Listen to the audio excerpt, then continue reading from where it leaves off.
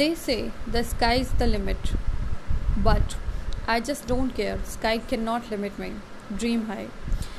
Once there was a girl. She was perfect in every sense. She had a perfect family, perfect friends, a perfect life. She would always do what her family expected of her.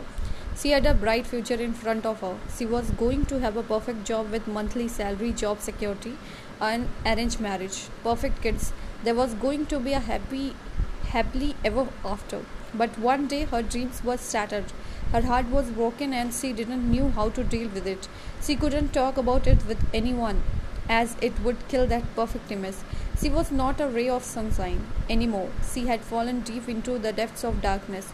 She searched for comfort in other worldly things, but they just brought her closer to the never ending pain.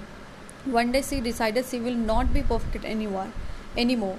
She will not please others but just herself. It was as if a veil dropped and she could see a whole new world of opportunities. She could do anything she wanted, be anyone she hoped to be. She fell in love again. She fell in love with herself. She embraced her imperfections, her darkness, and it made her shine the brightest. Her life might not be perfect anymore, but it is an adventure, and she is loving its every second herself.